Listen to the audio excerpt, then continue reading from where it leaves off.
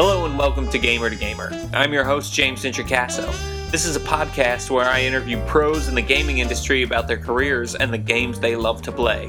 Today's guest is Susan J. Morris. Susan has worked for Wizards of the Coast as an editor and author of various novels, and is the designer of the Heroes of Hyzod, the Dungeons & Dragons game for kids. Susan is an amazing editor and storyteller. Her homebrew world for the campaign she DMs is the best I've ever heard described. More on that later. Please use the affiliate links on thetomeshow.com whenever you shop on Amazon or D&D Classics to help support the show. You just go to thetomeshow.com, click on the links in the show notes for this episode or any other, and then shop as you normally would. All right, here's the interview with Susan. I am here with Susan J. Morris, who is a level 50 NPC, if I have ever met one. Susan, thank you so much for coming on Gamer to Gamer today. Thanks for having me. Of course, yeah, anytime. So why don't you take us all the way back to the first time you laid hands on a tabletop RPG? What did you play, and what was your role? Were you the player? Were you the DM? How did you get involved? So my story's a little convoluted. I did start out actually with video games because my dad was a video gamer. And so Eye of the Beholder was one of my first. I was a terrible backseat gamer, always telling him what he should do until he finally got me my own copy. And then I realized this was actually like based on a pen and paper game. And eventually I'd always loved monsters was the other side of the story. And I always loved reading about them. And I look specifically for books with monsters on the cover at the library. Mm-hmm. And eventually I was at a bookstore and I ran across the Monstrous Manual, 2nd edition D&D. And I picked that up and started reading about all the histories of all the monsters and everything. And that just really captured my imagination. I really loved the sand giants, for instance, and the way they slowly turned to stone, mm-hmm. And their blue eyes slowly turned brown. And so the fact that you could come across like these stones in the desert and they'd actually be like a whole people moving very slowly. And after that, I started trying to convince my parents that I should be allowed to go do role-playing games, essentially, like pen and paper. And they were not convinced. They weren't sure that it was a great idea for, a kid to go out seeking groups of random people to play with. They weren't sure it was particularly safe or not. So I started out actually by playing by email. And so I did play by email campaigns as a player. And eventually, after a couple of those, I managed to convince my parents to let me put a sign up at the local gaming store because they had back in the day, they had a cork board that you put a little your name and number and the fact that you're looking for a game and what system. And I happened to be contacted by really the nicest pair of people I could have ever met. And they took turns DMing over the years, campaigns and everything. It was a couple that had recently graduated college, and the DM was actually a pastry chef. Which was amazing. And they were going to start a new campaign in this world, this homebrew world that they'd created over years of work and everything. So, and they even had their own additional supplement books and different races. I played this little fairy creature called Arestin that was nicknamed the Shrub because I had green hair and brown skin. And I really did look like a shrub. It was pretty great. Mm-hmm. And so I played in that game for a while and it was awesome. It was such a diverse cast in terms of pretty much everything you could think of because it was just people who all from that cork board who all wanted to play. I was a kid and I got to bring one of my friends just so that I wasn't the only kid. Right. But then they were in college and then there was someone who'd retired from the army and there was someone else who was a geology teacher somewhere. Just a really interesting group. Wow. How old were you at this point? I guess I must have been about 12. Yes, because of when Ultima Underworld and Eye of the Beholder came out. Yes. That's how you do your timeline, right? Of course. So it wasn't an 8-year-old sitting at it. No, when I was younger, I had to do play by email. My parents were not convinced that this was the best way to send me out into the world. Mm-hmm. And I can see why. Sure. I actually did a research paper on why I should be allowed to game. That's it was pretty amazing. So yeah, that game lasted about a year, and then unfortunately they moved to Virginia, which was too far. I was Maryland side, and I didn't have a car, so because I was too young to drive. Right. So then I decided I wanted to start running my own games, and I impressed my Girl Scout group into my first D&D game.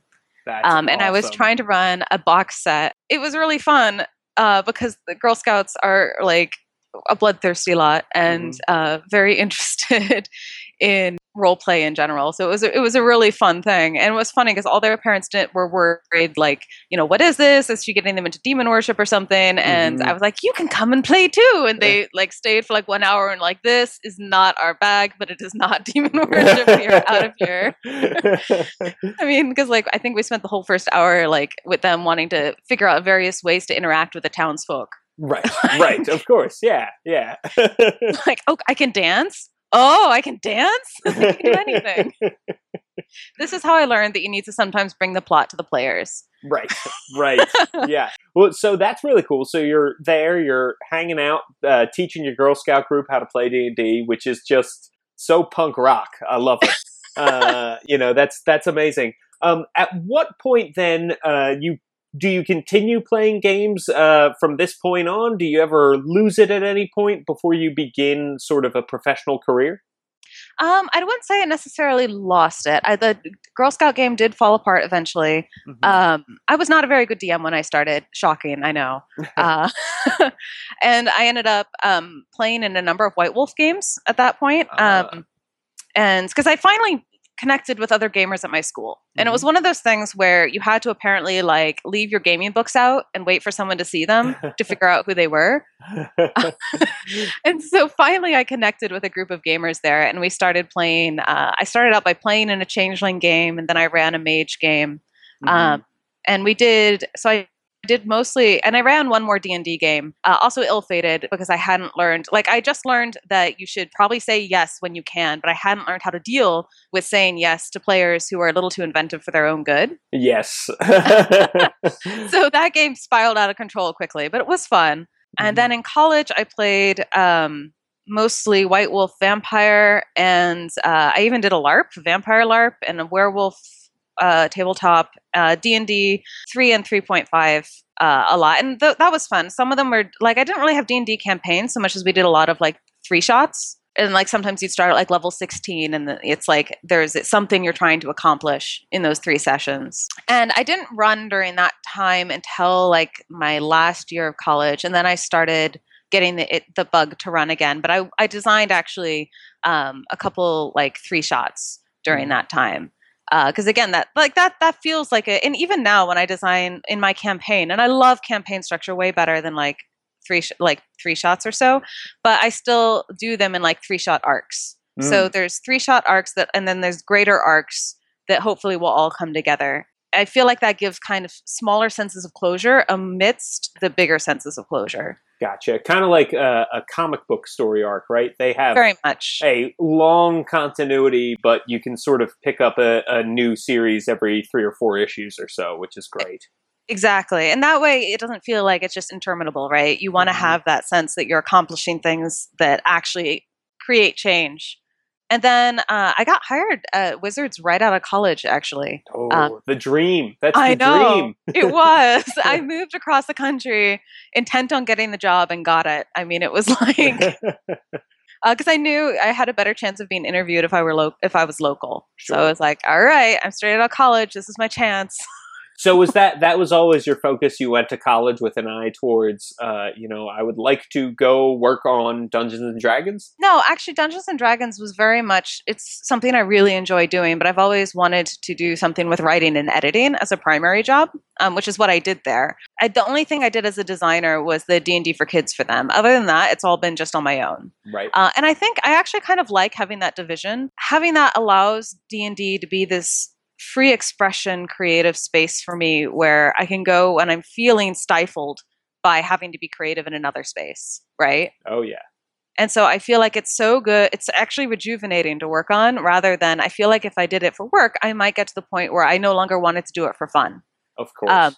But doing something that is similar, like editing their novel line, was very nice because it allowed me to play in the world and get a deeper understanding and feel for the game without being so close to it that I couldn't play for fun. So talk to me a little bit about the work that you did at Wizards of the Coast. Obviously, for people who listen to the Tome Show podcast, they know that you have worked in the novel world for a little bit, but for people who are just picking this up for the first time because they're mystified by your name, or they heard the Gamer to Gamer podcast is so great, what is it that you did while you were working at Wizards? I was there for just over 6 years, and I worked the majority of the time on the novel line of the Forgotten Realms, and I was developmental editor, and also eventually I became the person who kind of decided like what books I was going to publish for most of it. There were other editors who took another editor had R.A. Salvatore, and there was another editor who was helping out because we had like seriously too many books. I mean, it was awesome. It was great. I missed the days of having too many books, right? Yeah. But I was supposedly I was supposed to create help pick the line, essentially help pick the stable, and cool. Yeah, it was really fun. But like when I started out, I actually worked for a couple years I always worked on Forgotten Realms additionally. So but the first 2 years I was working on the side for another editor who was the vision for Forgotten Realms.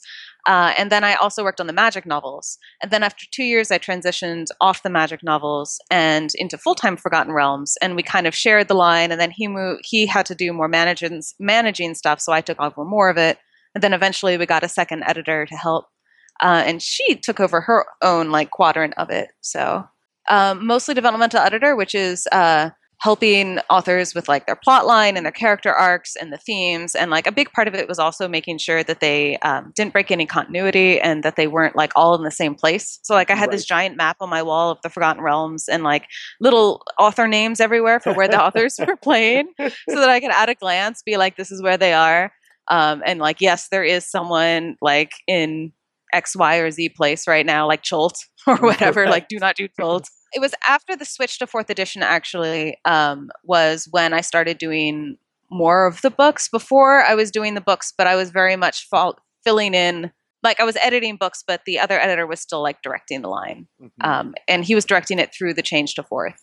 So you were there when the Spell Plague obviously went down, which was a big, big storyline in the realms. And you have been there working on all kinds of great novels with some great names and everything. And your own name sort of rose to greatness during that time. So you were there working on stuff, but then you also got to have a few of your own stories published.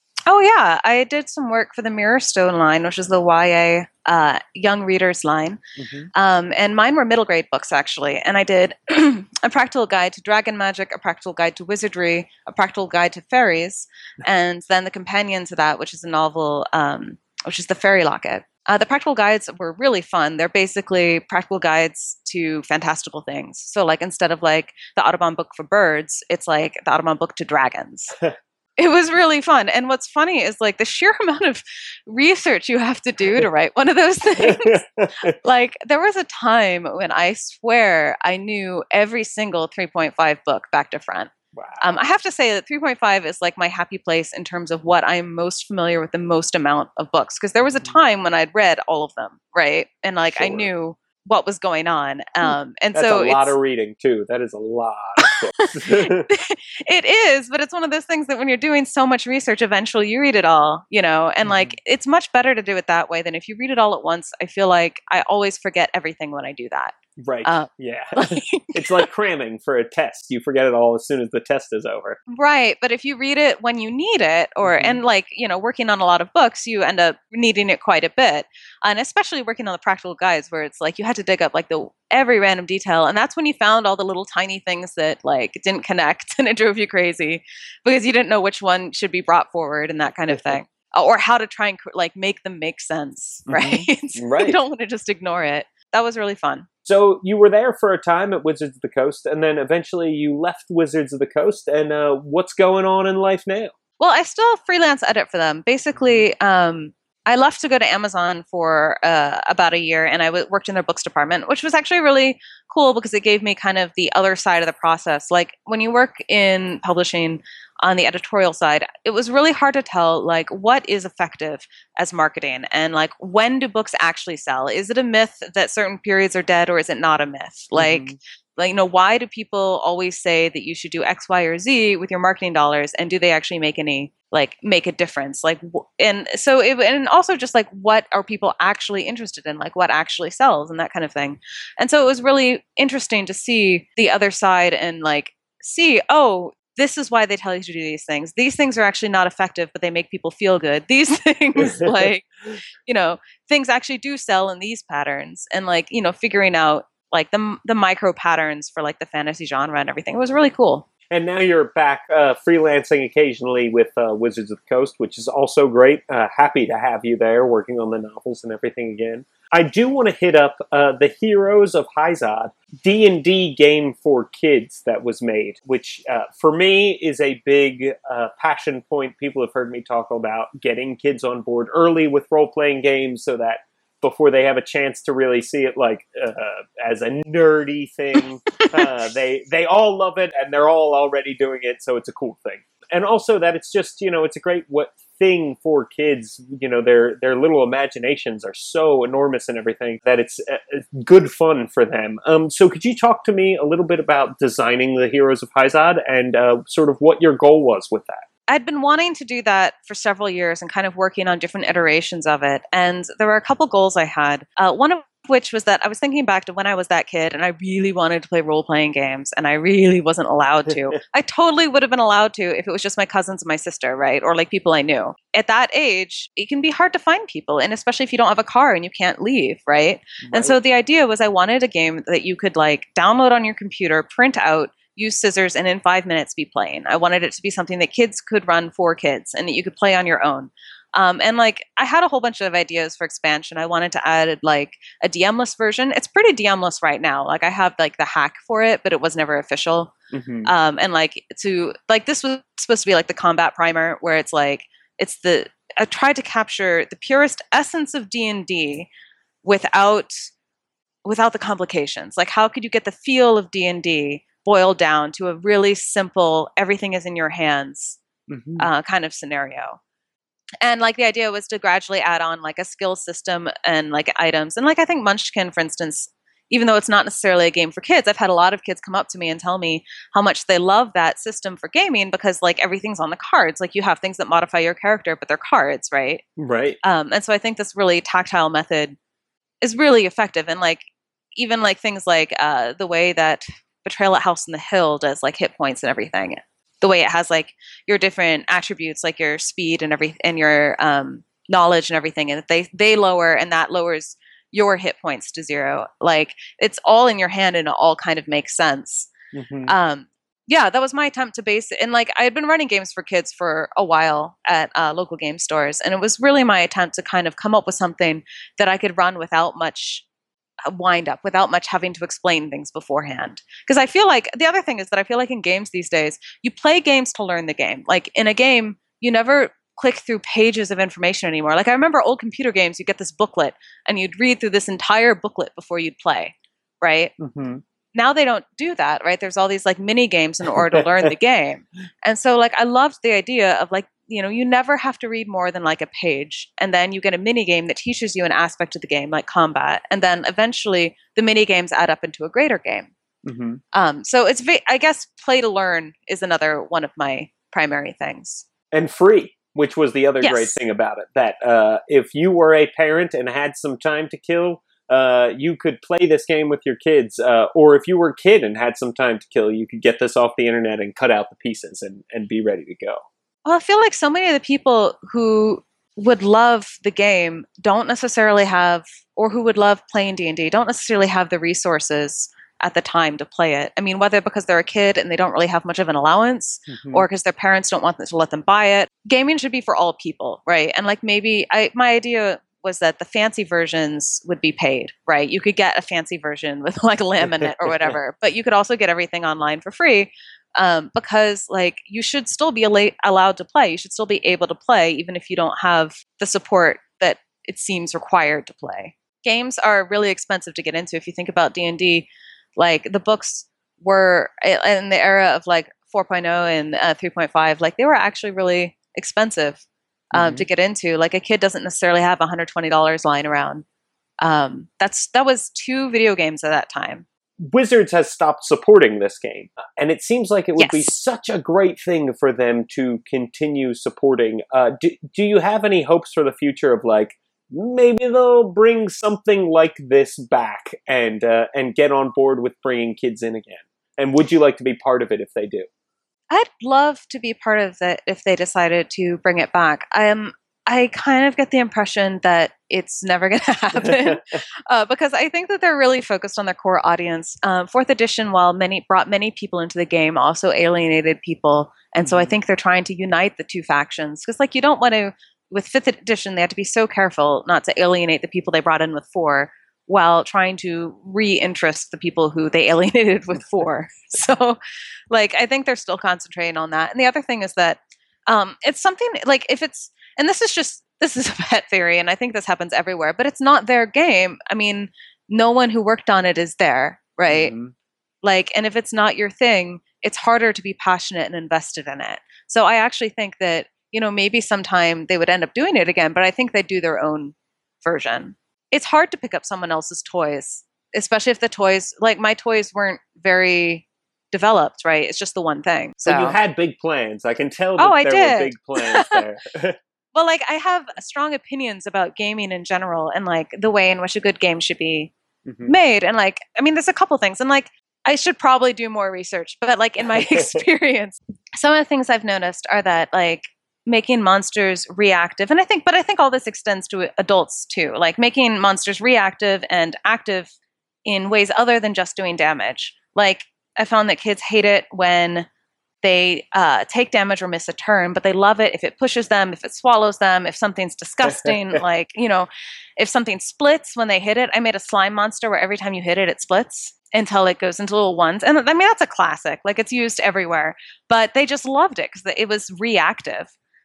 And like, they're actually pretty violent. But that can be, you want to have levels of the violence just for the adults because adults don't like to believe their kids are violent.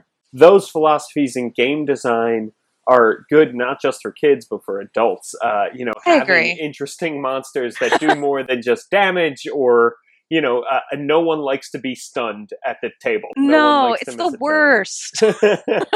And what's so funny is that so many adults actually told me they played the game and loved it, like with their friends, with their adult friends. I have a girlfriend who does not play D&D, and it actually seems like a great way to, like, hey, you know how you're always asking me what I do? This is kind of a great way for you to experience what I'm doing. Yeah, I think it can be. It depends on what their entry point into gaming is, like what they're most interested in, right? Because you could also lead with a story-based game. I usually start with combat because I think it's the most complex. And people feel really uncomfortable if they don't understand it. Well, actually, it's the simplest and the most complex. It's the most complex in terms of rules. It's the simplest in terms of players figuring out what they need to do. So, like, for instance, in my current game, I had mostly new players. I only had 2 experienced players in my current game. And one of the things I did is I made sure that the first session, it had plot, but there was combat, so they could figure out that session, how that worked. And then the next game, it was more about skills and puzzles and traps. And then the next game, it was mostly about social interaction. So, like, slowly, because if I gave them too much at once, like, they were very excited the first combat to figure out finally what dice they roll, how it works, the fact that they can, like, hide in combat even, and things like that, like all the different options. But with a different group, it might have been better to start with social interactions. Like, I know a lot of people who are turned off by the crunchiness of combat. And even though I think combat's not very crunchy once you get in the flow, once you kind of know the rules and don't have to think about them. But it is at first, like, for people who've never gamed or never done, like, a video game even, like, there's a lot to learn.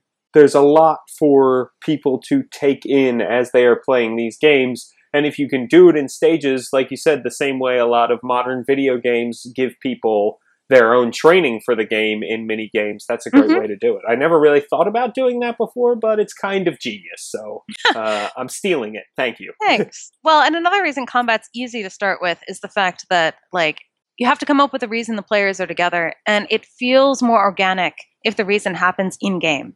So, like, in this time, I had someone steal all their stuff. It was a bank robbery, right? Yeah. They want their stuff back. It unites them immediately.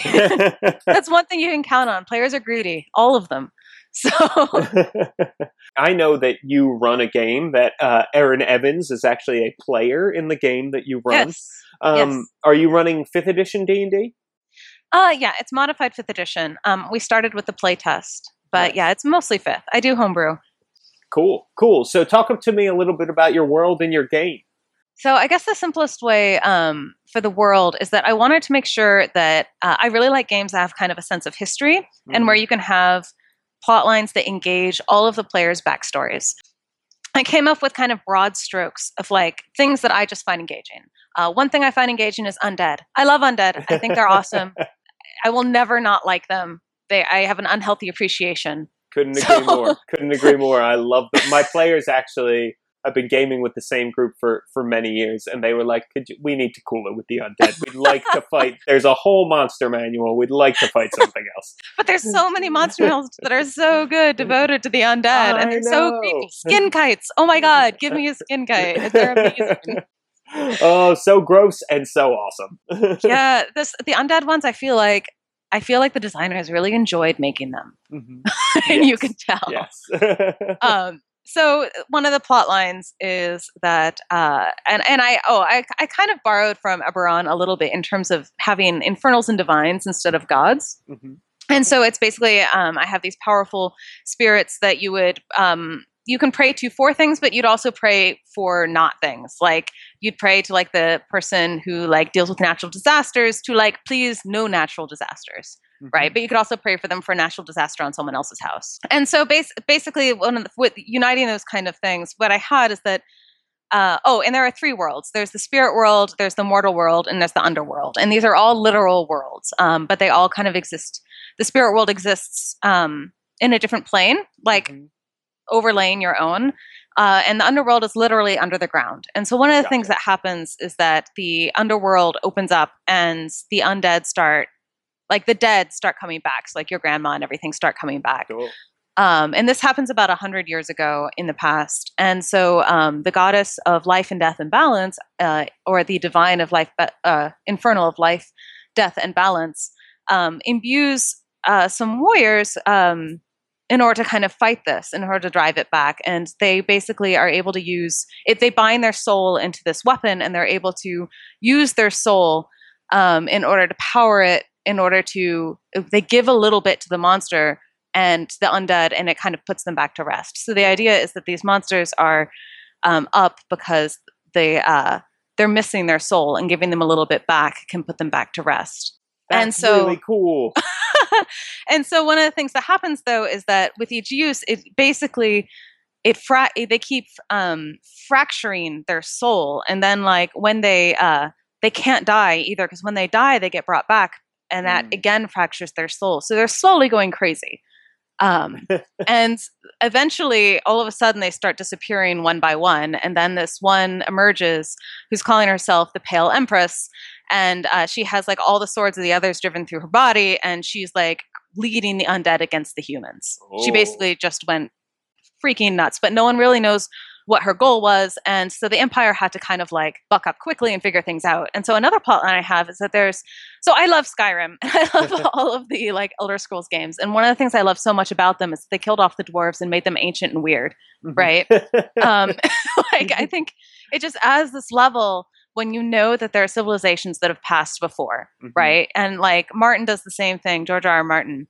Oh yeah. In his books and like the Lord of the Rings, like it's a constant theme that I find really powerful. So I basically made the Deva an ancient extinct civilization that was really good with soul forging, which is a particular kind of magic that basically is the same kind where you put your soul in the weapon, but it can also be used to power things like battery. Basically, it can work like a battery, so you can use it to power lights or magic or anything. And so. But no one in the modern day really knows how to do it.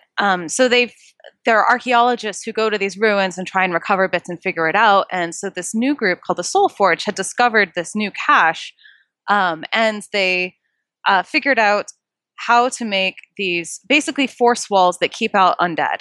Basically, undead can't cross them, or rather, they can put their hand against it, and it will drain their life. Oh, okay. At the same time, so it basically does damage to them, but that also drains the power from these physical force walls, because it's basically these gotcha. staves driven in the ground with like gems in them that and runes and everything that power it, and the gems need to be recharged all the time because the undead will like a bug thing, right? Right, yeah. They'll eventually wear it down, as it were. Right. Cool. Right. And at first there were problems, like, so basically they were able to put these around like the places the undead were coming out to help. But what ended up happening is the Pale Empress just disappeared one day for no apparent reason 50 years ago. And the armies of undead, basically there's only a few undead that come up now. And they have no idea why. They didn't win. It just kind of stopped suddenly. And then just recently in the game, the undead have started coming back, and the Pale Empress has started being seen again. And one of the players woke up with one of the swords of the Pale Circle on her chest. And so another plotline I have going is the Empire versus kind of the monstrous races led by the dragons. And so my continent, I have some mountains in the middle with a narrow pass through them. And I'm basically using kind of an ancient Persian style empire. Okay. Where in that, like, it's recently conquered, the second generation. First generation, there was a woman who kind of got like a message from the same god that imbued the people with these powers to fight the undead, that basically told her this war is coming, you need to unite people. Nice. So she takes over the continent, and she's kind of a Joan of Arc badass, and she starts with fighting the war against the Pale Empress. But basically when she dies, shortly after, her son takes over, and shortly after, the Pale Empress just kind of disappears. And the son, of course, is like, oh my god, I have like the most badass mom ever. By my age, she'd already like taken over the continent. What in the world can I do to like, so he's kind of like a bone, right? Mm-hmm. Because like, how awful would that be? Like, I remember hearing that Caesar was crying at one point because he was comparing himself to Alexander the Great, and he hadn't conquered as many countries as Alexander the Great had at that age. Like, I feel like when you're in those shoes, emperor shoes, right, you compare yourself to emperors. But he also needs something to get them focused on, because they're recently conquered with this, when he rose to power, like that's the most likely time for them to rebel. And the people do start needing more space. The empire is primarily human. So they end up making a deal with the dwarves who live in the mountain range. And so the dwarves are kind of don't really have issues with anyone because no one else wants that land because it's too mountainous. But they make a deal with them to make a pass through the mountains to the monstrous land in order to be able to expand their territory.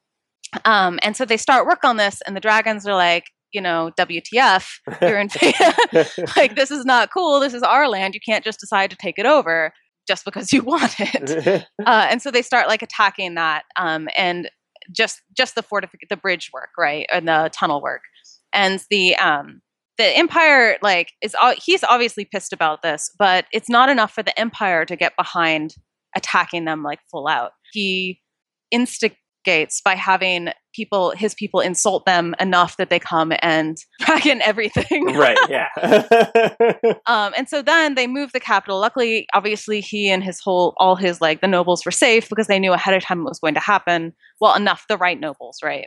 And then they declare war. And so unfortunately, they're still losing because this was such a stupid idea, because there's these mountains in between, and, you know, dragons fly and have fire.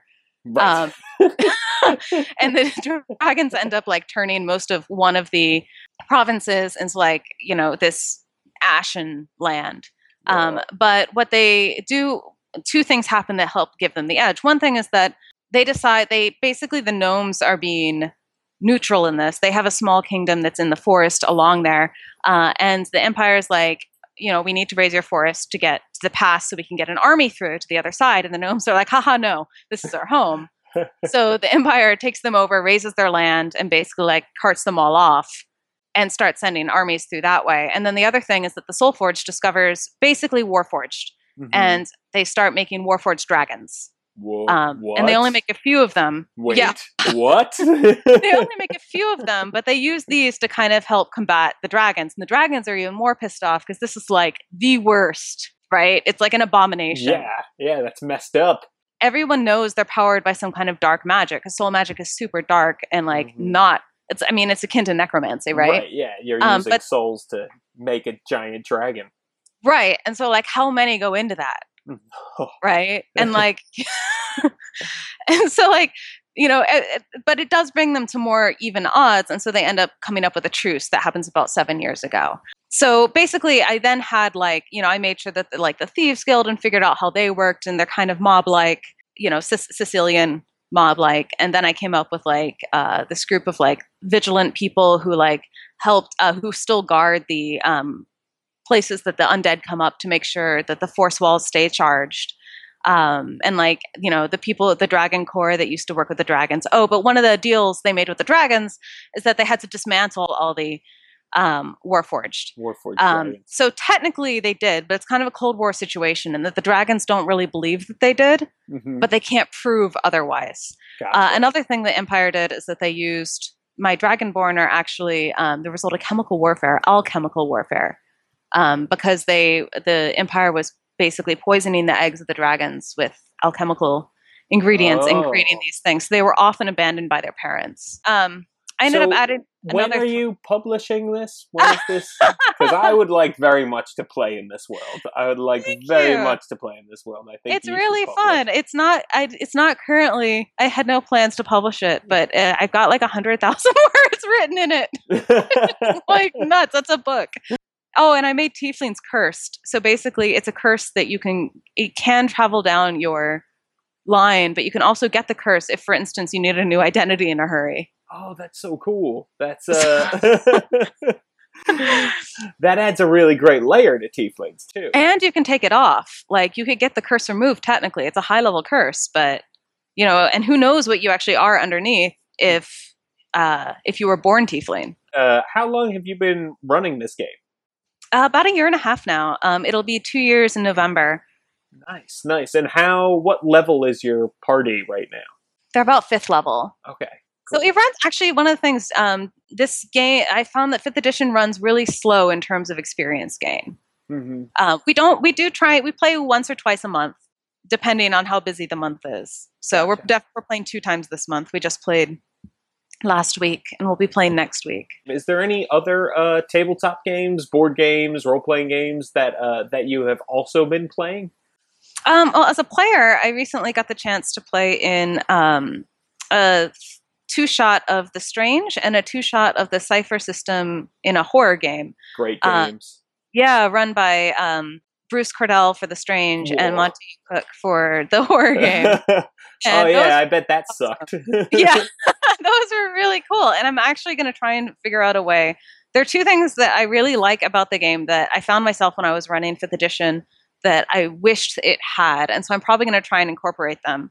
And one of them is the experience system. Like the fact that if there's a DM intrusion where like the DM makes things more difficult for you, you get 2 experience cards or 2 experience points, and you can give one. You keep one, but you have to give one away to someone that you think, and tell them like why they get it, like from something they did that impressed you or something. And like I realized in this latest game that I was running, like people were arguing for one of the characters to get more experience than the others because she was like amazingly awesome in her role playing that night. And I'm like, it would be so cool if there was some kind of system to reward that. And the other thing the experience points can be used in that system for is you can use them kind of like a luck roll, right? Where you can get a reroll if you're lucky in D&D. Oh, yeah. And I use that as kind of a side system for I invent a lot of random one-use magic items just to spice things up in my game. And like, that's always been a popular one, something that basically gives you a reroll on a very particular thing. So I think that would actually be kind of interesting, that it could bump you up to the next level if you hoard them, or it could give yourself or someone else a reroll on something with them.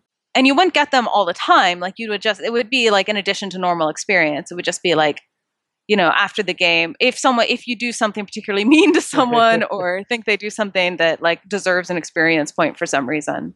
You sent out a great tweet about a month ago that said, "The secret thrill when you begin to suspect that someone you know from circles entirely unrelated to gaming plays D&D." And I just thought that was so great because that perfectly encapsulates a feeling you get when you meet someone who you're like, oh, I might be able to talk to this person about D&D on a level aside from having to explain what it is and, have a deeper conversation about this hobby that I love. And you still get that feeling, which makes me feel like you are a person who worked for Wizards of the Coast, who's very public about your love for Dungeons and Dragons and everything. And it's so great that you are still able to experience this. Well, thank you. Yeah, it's one of my favorite things. And like, I know a lot of people, like, I am very public about it. And like, I don't make bones about it when I meet new people or anything, because I just feel like if you're happy and confident in your hobby, other people will treat it that way too. It's only like, I've never had problems as long as I'm outgoing about it. But one of the things that my favorite things is that feeling. And I love that slow flirtation of of like slowly like edging words in or topics and like seeing it slowly build. Like, it's really fun. It's one of the reasons my favorite gaming shirts are always super subtle. Like, they have a symbol that's from the game. And so like the only people who will recognize it and talk to you about it are people who recognize it. Right. And everybody else just thinks, oh, that's a cool shirt. Right. Like D&D as a logo is too well known, so everyone knows it. But like, I had this great shirt from the Elder Scrolls. They don't make it anymore, and it makes me so sad. But it was the Nightingale logo from Skyrim, and that's all it had on. Oh, and on the back it had the whole like I'm sneaking logo, essentially. And it was great because like it's such a like niche thing that like when people recognized it, like you had this immediate connection on like a deeper level than you would otherwise. Yeah, exactly. And I think that's a great way to describe it, as a flirtation, because I think it's, you're there and then like you drop the gelatinous cube reference, yes. You see if they get it, that kind of thing is really fun. We're going to have to wrap up soon, but before we go, let's talk a little bit about Gen Con. You are going to be at Gen Con, and people are planning their schedules, making their way for events right now. If they want to see you at Gen Con, where can they find you?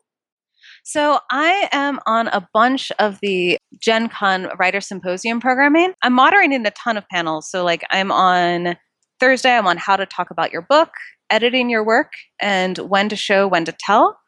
Friday, I'm on editors, rules and relationships, what editors are looking for, advanced Kickstarter, and mythology. Saturday, I'm on sustaining the tension in novels and writing the other. And I think that's all the ones I'm scheduled for right now. That's awesome. Well, that's 3 chances to go see Susan J. Morris at Gen Con, people. So you should go check her out. Susan, where can people find you on the internet if they want to find you? SusanJMorris.com. Susan, thank you very much for joining me on Gamer to Gamer today. I really appreciate it. Thanks so much for having me. Absolutely. It was fun. You're welcome back anytime. People, if you have a question or comment about the show, you can reach out to me on Twitter at James Introcaso, or you can go to the Tome Show's website, thetomeshow.com. And a quick shameless plug for me, check out my blog, which is all about Exploration Age. It's the 5th edition world I'm building. It's over at worldbuilderblog.me. Okay, everyone, thanks for listening, and thanks to Susan for being on the show. Also, many thanks to Jeff Greiner and to Sam Dillon. Don't forget to go to thetomeshow.com and use the affiliate links whenever you shop on Amazon or D&D Classics to help support the show. Remember, never give up. Life is a game. Eventually, you gotta roll a 20.